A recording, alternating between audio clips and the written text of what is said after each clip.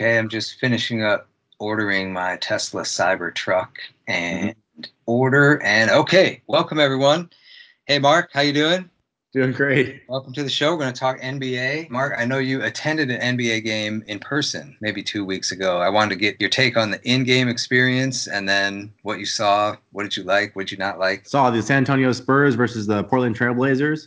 I sat in the 100 row, so I was Mm. basically like, I don't know, plaza level, I guess. Took two of my close friends here. Great seats from the corner. I saw San Antonio get boat raced in the first half. They were up Portland was up by 25 points at one point. I was like, uh-oh, I'll be leaving here early. And yeah, so overall it was a good experience. The Spurs battled back, but ultimately, I mean, it's obvious that if they're even having a medium shooting night, they don't have the economy to keep up with these teams that are just draining threes. So you had CJ McCollum, Daniel Lillard, or Damian Lillard just draining threes at will, and then you can't come back with twos and twos and twos and twos and 19 footers and 19 footers. And that's all Marcus Aldridge and DeMar DeRozan wanted to shoot. You know, if you look at their roster, they only have two guys that are shooting 40% over three, and that's one of them's Patty Mills, and he had an off night. So they battled back, lost it in the fourth quarter, and ultimately, I don't think they're constructed to win in the modern NBA. So, but it was a good time nonetheless. I'm worried about the Spurs. The Spurs currently 5-10, almost near the bottom of the West. So, as a Spurs fan, would you trade DeMar DeRozan if you got a reasonable offer? Let's say you got a first round draft pick and maybe some spare parts. Are you that far gone on the Spurs? Are they beyond hope, or are you not ready to break it up just yet? I don't really see what the Spurs strategy is at this point because Mm. they don't have really. I mean, they're obviously planning on building around DeJounte Murray, and they're still kind of working him back into the lineup. They're relying heavily on Derek White and Patty Mills, who are both backup point guards. Yeah. So, I mean, what exactly is their strategy? Are they trying to get into the eighth seed and cross their fingers and hope for the best because they're going to get their doors blown off if they face any of the top seeds? Yeah. I don't know who a possible trade partner. I heard that rumor. I saw that rumor on Twitter somewhere that Spurs would trade DeRozan with the right partner. I Interesting. heard. What about I the heard what good. about the in-game experience? For example, do the Spurs play music while the game is happening? Yeah, and I'm kind of against that. I understand Oh, that like the modern attention span necessitates it, but it's annoying for me, and I'm not sure I would like playing with it as well. it's extremely distracting to me on TV. I'm not a fan. I'm against it. But I guess for some people they take their kid and it's kind of like taking them to a show or a movie or taking them to the circus. Like there has to be constant entertainment at all times. But I'm against it. I guess we're in the minority because a lot of the NBA arenas have the in-game music. I'm going to the Clippers game in January. I'm going to Grizzlies at Clippers, and I'm excited to see my man Ja Morant. Have you seen Ja Morant? Any I takes on have Ja Morant? I've seen John Morant. He looks like Mr. Fantastic. He's stretching all over the place, flying all over the place, max effort, just like putting his body on the line. What do you think? Did you see Ja Morant hit the game winner in Charlotte? It was about a week ago. He's incredible. And Yeah. then the same week he had a big game and they beat Utah. The Grizzlies are like 5-8 and 5-9. So I don't see them as a playoff team, but they're exciting to watch. And if you're a Grizzlies fan, you got to be excited that look at this young team with Jaren Jackson Jr., Ja Morant, Dylan Brooks can shoot. The infrastructure is there. They're laying the foundation right now. I'm excited. I'm excited to see the Grizz. I hope that he has the right people around him to tell him to slow it down a little bit and not sacrifice his body so much. And also, Ooh. he's eating the protein bars and in the weight room building some muscle mass because he needs a little bit more bulk to be NBA ready. But obviously, the skill is there and the drive is there. So it's really exciting to watch. Yeah, I think he's like 19 years old too. I mean, he's just a kid. Who was the last Grizzlies player you were excited about? I can't name one. Chandler Parsons. I can name one. It would not be Chandler Parsons. Mm-hmm. I liked what they did with when they had Zach Randolph, Marc Gasol, and Mike Conley. Those were some fun teams. I think they made it to the Western Conference Finals. That Grizzlies group, but good to see them rebuild, and I'm excited to see them in Staples Center. Speaking of Staples, Clippers Celtics the other night went into overtime. Clips pulled it out. Terrific game. A lot of talent on display. Mark, what were your takeaways from the Clippers overtime victory against the Celtics? I think I texted you the next morning and said that was the Clippers have finally arrived. The offense needed some work, but overall it was an entertaining game to watch. It definitely showed that the Celtics are in dire need of a big man because Enes Kanter and the other guy they're relying upon, although they're serviceable, they're not as dominant as they need them to be, they could definitely make an impact. And kind of interesting to think about what could have been if they had Anthony Davis. Yeah, they're definitely missing. They basically play without a center, and it was noticeable. Clippers with Paul George and Kawhi playing in the same game. And yeah, I agree with you. Offense was a little clunky. It's just going to take some time to gel. But defensively, man, Clippers pretty scary. And just ask Kemba Walker. I thought they completely shut down Kemba in that game, including blocking the final shot of the game from Kemba. I think Kemba was like 2 for 11 from the floor at one point. And as a shooter, I know when you're in that 2 for 11, man, you are frustrated and you're angry and you're just not having a good game. And that's what I think the Clippers with Paul George, Kawhi Leonard, Pat Beverly, they can really lock people up. I like their chances in a big game, a playoff game, just because defensively they can probably lock up your best guy. Now we can talk about who's going to guard Anthony Davis, who's going to guard LeBron. With those weapons defensively, I think the offense will come. I think the Clippers will be elite because of their defense. What do you think? Yeah, I agree. It's kind of amazing to me that Paul George could just walk on the NBA floor and drop 30 on his first night and then continue to produce like that. Gives them some flexibility given their load management strategy. So one of the most surprising things to me is I think everybody knew that they were going to be defensively excellent, but how fluid they are on offense and how seamless they transition between their bench and their starters. Because from the games I'm watching, it's very apparent, especially say for example the Spurs or Portland Trailblazers, who have a not very good bench for how many injuries they have. It is readily apparent how bad the team is when they don't have their stars on the floor, and you don't see that with the Clippers too much. Yeah, and the Clippers bench with Lou Williams and Montrez, they have the Lou Williams Montrez pick and roll. That's their go-to. That's their bread and butter. They actually ran it a couple times with Paul George and Kawhi Leonard. Go stand in the corner because we're going to run a Lou Williams Montrez pick and roll at the top of the key. Sounds crazy, but it worked, and that's going to be a weapon in their arsenal. You mentioned load management. I love it. What's your take on load management? Why do Anthony Davis, Kawhi, and Joel Embiid need load management, but LeBron doesn't? LeBron's one of the older guys in the league at this point. For load management, I think it's a classic case of a organization failing to adapt what the players and their resources need, and that is a fewer games per year. The game is faster, it's more intense. There may not be a physical contact, but it's more physically demanding. It seems like you're looking at elite athletes that need enough time to recover. I can't imagine playing 3 games in a row and being expected to perform at an elite level on a week in, week out basis. It's not tenable. And I think the results prove that over the past, 10 years or so. And so now these teams, starting with the Spurs, maybe 5 or 6 years ago, there's hey, we're not going to sacrifice our best players. And ultimately, team's worth is validated by how many championships they have, not the regular season record. Who remembers that the Warriors won 73 games a couple of years ago? NBA enthusiasts, but who remembers how many championships they won? That's what's really important. So playing to the end result, really. What do you think? James Harden doesn't do any load management. Russ played 81 games a couple years ago and then 80 the next year. So I don't get it. Kawhi wants to feel fresh in April and May, and so he doesn't care about shutting it down every once in a while in October and November. That makes sense. But I give some kind of extra credit to LeBron, James Harden, Russell Westbrook, these guys that are no, I'm not sitting out. I'm playing. There's a game tonight. I'm playing. Tip of the cap to especially LeBron, who's going to be 35 next month, is in year 17.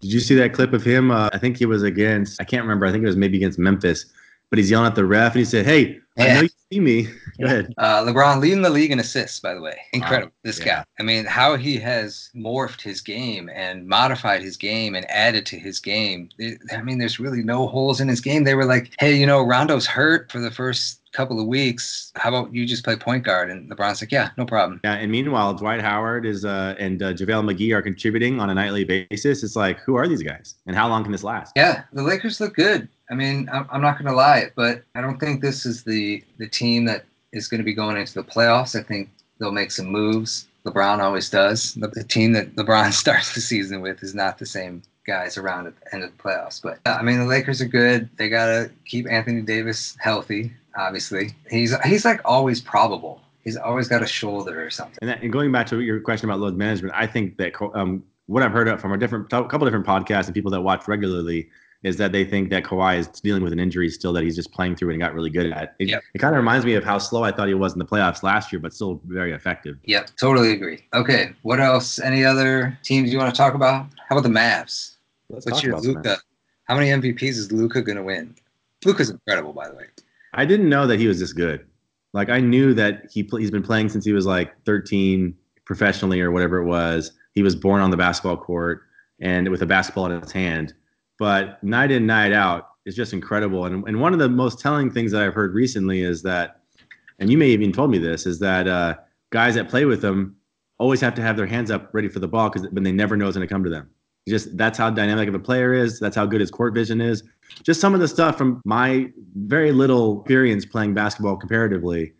Some of the stuff that he's doing is just incredible. And I'm really looking forward, actually, as a Mavs fan, to next year when I think, to your point a couple pods ago, the Porzingis will be full health and be able to contribute on a nightly basis like he needs to, and not disappear like he did at the Knicks. Yeah, they need Porzingis. Dallas has looked great, except when they play the Knicks. They're 0-2 against the Knicks. If they could have won both of those, they're looking at 10-5. As fan, first of all, just to get 20 years of Dirk, and then right on the heels of that, you get Luka into your life. The other Luka take I had was, imagine that the Suns and the Kings both took someone else. The Suns took DeAndre Ayton, and Sacramento passed on Luka. And the Hawks also traded away the chance to get to Luka. And now they got Trae Young, who's an excellent player. But Luka is like getting comparisons to like Larry Bird. Kids, youngsters, this is what it was like to watch Larry Bird. I don't know.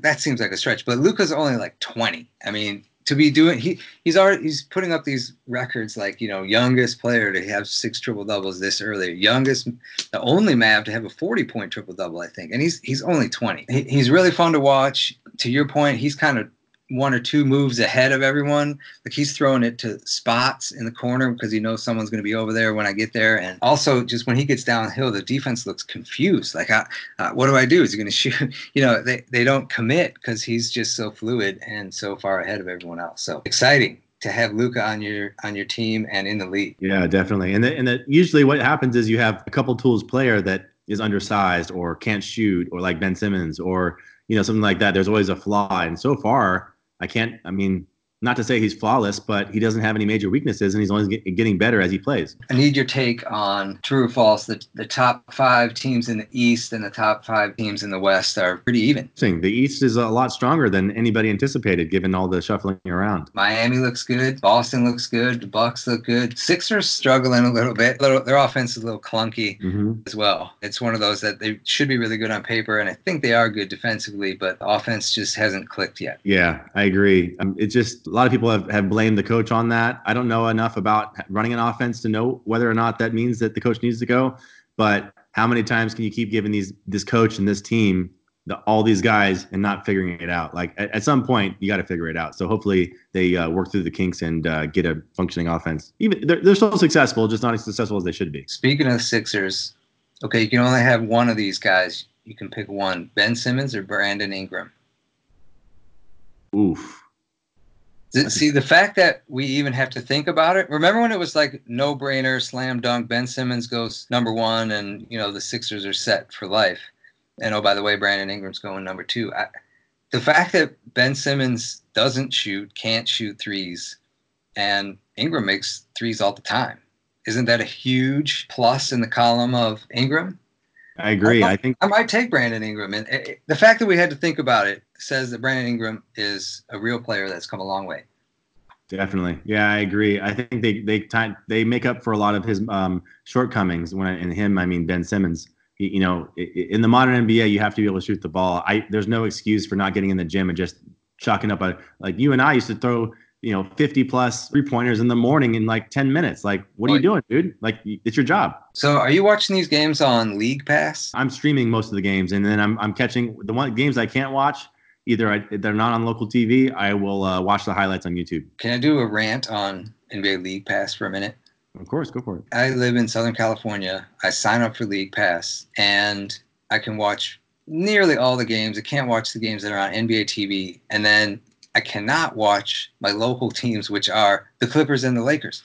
That's who I want to watch. Like, I realized Time Warner did a direct deal with the Lakers. It's like $1 billion. I think it's over 25 years, 40 mil a year. So they're not just going to give it away. But the NBA, I'm a promoter of your brand. I love the game. I'm even willing to pay for NBA League Pass to black out the 2 teams that I want to watch. Come on, there's got to be a workaround for that. And then I was reading just some of the FAQs. There's a guy in Hawaii that says if you have NBA League Pass, you're blocked out of Clippers, Lakers, Warriors, and Kings. Wow. So it's like you should try to be helping your fans and your supporters and the promoters of your brand, not blocking out any games, let alone the games that they probably want to see. Okay, rant over. Yeah.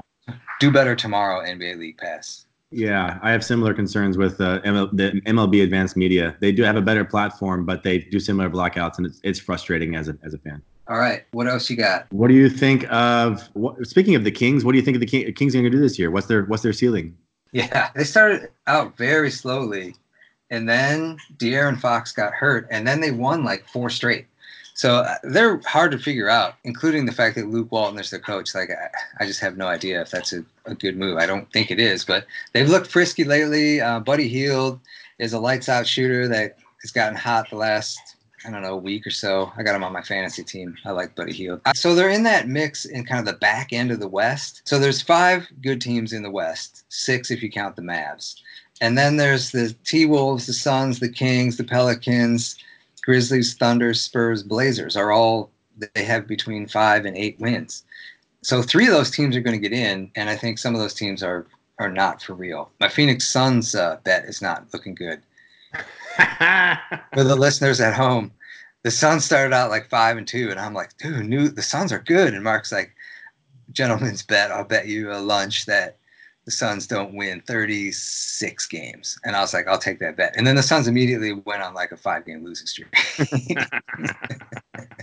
Well played by you, sir. Well, but to answer your question, I'm worried about the Spurs, Blazers. I don't think the Grizz are a playoff team. Timberwolves and Suns and Kings will be right there. That'll be the back end of the West, in my opinion. Oh, and the Warriors are just a G League team now, but they're going to continue to be on like TNT Thursday night and Tuesday night NBA TV game of the week. No, guys, it's 2019. We can flex these games out. We don't want to be watching this G League team on Saturday night and Christmas and everything. Can we flex them out, Mark? I wish we could flex them out. It's kind of like watching the Cowboys and the Redskins play on Thanksgiving when no one cares about any team for the last 10 years. So it's just it's a waste of TV, and it's not a good use of their product. So you would hope that they could be as aggressive as the NFL and flex that out and get an actual game that you'd want to see. Like, for example, Utah and my boy Bojan. Yeah. Did you see his game winner? I did. He hit a game winner from the corner to beat the Bucks. That was sweet. Yeah, it was smooth. I'm looking at his stats right now. Last year, he's increased in almost every stat, including his 3-point percentage, which is 44.9%, which is just mind blowing. And he's averaging 20.5 a game. I have him on my fantasy team. He's dropped like 30 a couple times this year already. The guy has been incredible in Utah so far, and has been a big get for them. Yeah, Utah looks good. I think they're in the top 5 in the West, and I think they could win a playoff series. Absolutely. Yeah, going back to your comment a little bit earlier about the Portland Trailblazers, you want to talk about Melo? That's right. So you were going to the game, Portland at San Antonio, the day I think they announced it, or maybe the day after. And I was like, oh, Mark, you're going to get to see Melo. And then they were like, oh, well, he's not going to join the team until like Tuesday. So that was kind of a bummer. But overall, I'm happy.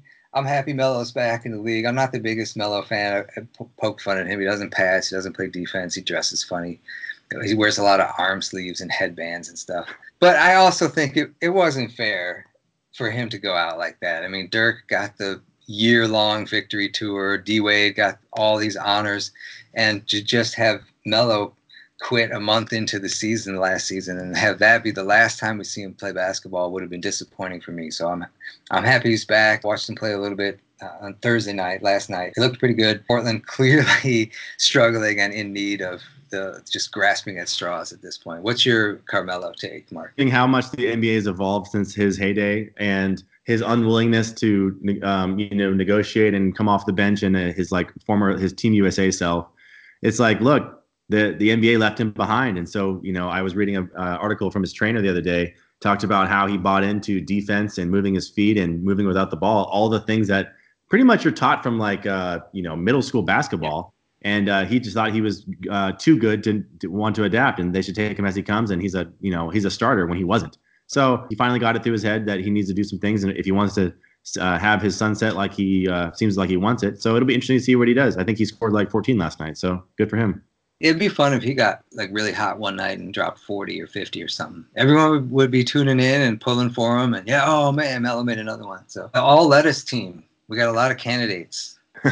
We got so many candidates. Yeah. So early leaders of the all lettuce team: D'Angelo Russell, Mike Conley, Ricky Rubio, James Harden, Kyle Kuzma, Dennis Schroeder, JaVale McGee, Montrezl Harrell, Dwight Howard. Yeah. Dwight allowed to be on the team? Yeah. Dwight's been pretty good, man. Maybe we bashed him too much. Do we need to give Dwight some credit? His lettuce is on fire right now, and he's contributing, and he's a stable personality for the time being. So who knows? Guy's ripped too. So maybe he's actually making a comeback, or at least sort of a comeback. Maybe he's just maybe he finally got healthy. His back's feeling good. I know that feeling. What about Lonnie Walker that I texted you from the Spurs? Yeah, he's got to be on there. Come on. He's definitely on the bench, but man, he's coming in strong with that lettuce. All right, I'm looking forward to Clippers Rockets tonight. It's in LA. Clippers lost to the Rockets a week or two ago, but Paul George is not playing, and Rockets tough to watch sometimes when they're just dribble, step back three, scream at the ref that he must have fouled me. There's a lot of that in the Rockets game, but I'll be watching and looking for the Clippers to pull out a victory tonight in LA. Yeah, looking forward to it. I'm going to be watching the game as well. It'd be interesting. I'm just trying to I'm going through the different teams and stats and looking for the stat you don't think of. And so I'm just having a couple of hypotheses about free throw percentage. And, earlier I looked at the Spurs having the lowest amount of threes made and also having a 3/4 of the bottom defense, which kind of explains the game I saw on last Saturday. So just enjoying going through that. It'll be exciting to see where the season continues. Indeed. All right, Mark. Thanks, everyone, for listening.